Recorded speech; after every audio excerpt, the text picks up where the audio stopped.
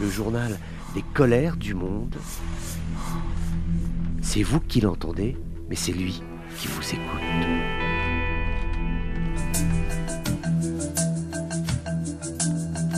Bonjour à tous, bienvenue dans ces colères du monde. Que vont trouver les Israéliens lorsqu'ils vont rentrer dans l'hôpital de al-Chifa à Gaza? Question tout à fait essentielle. L'opération est en cours. Officiellement, les Israéliens disent qu'ils s'attaquent non pas aux personnes qui sont dans l'hôpital, dans les instances hospitalières, mais au site en lui-même, de telle façon à déterminer si oui ou non, sous l'hôpital, dans les sous-sols, il y a des pièces stratégiques pour les combattants du Hamas, des salles de commandement. En tout cas, c'est la version officielle côté israélien. Du côté palestinien, il y a la souffrance de la population.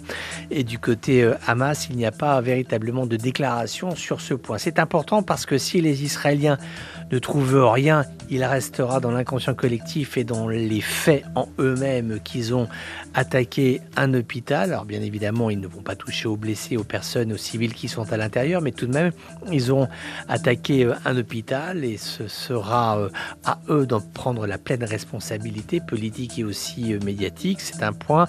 Et s'ils trouvent effectivement des positions du Hamas sous cet hôpital de al-Chifa, cela donnera raison au discours israélien qui vise à dire que sous les hôpitaux de Gaza, il y a des installations militaires, donc que ça permettrait à Israël de revenir sur des éléments de langage qui sont les siens, à savoir que le Hamas utilise la population civile et la désespérance de la population civile pour mener son combat contre l'entité israélienne. Et l'idée générale aussi étant du côté des autorités de Tel Aviv, c'est qu'à la fin de la guerre, le Hamas soit lui aussi, comme Netanyahou d'ailleurs, soit amené à répondre de ses actes et de ses agissements durant ce conflit, durant la population palestinienne, et Netanyahou pour la population israélienne. En tout cas, il sera tout à fait essentiel de savoir, de découvrir ce qu'il y a ou ce qu'il n'y a pas sous l'hôpital palestinien de al-Chifa dans l'enclave palestinienne de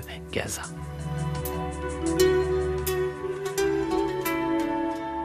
Voilà, c'était les colères du monde d'un jour comme les autres, mais qui n'étaient pas tout à fait comme les autres. On se retrouve bientôt pour d'autres colères du monde.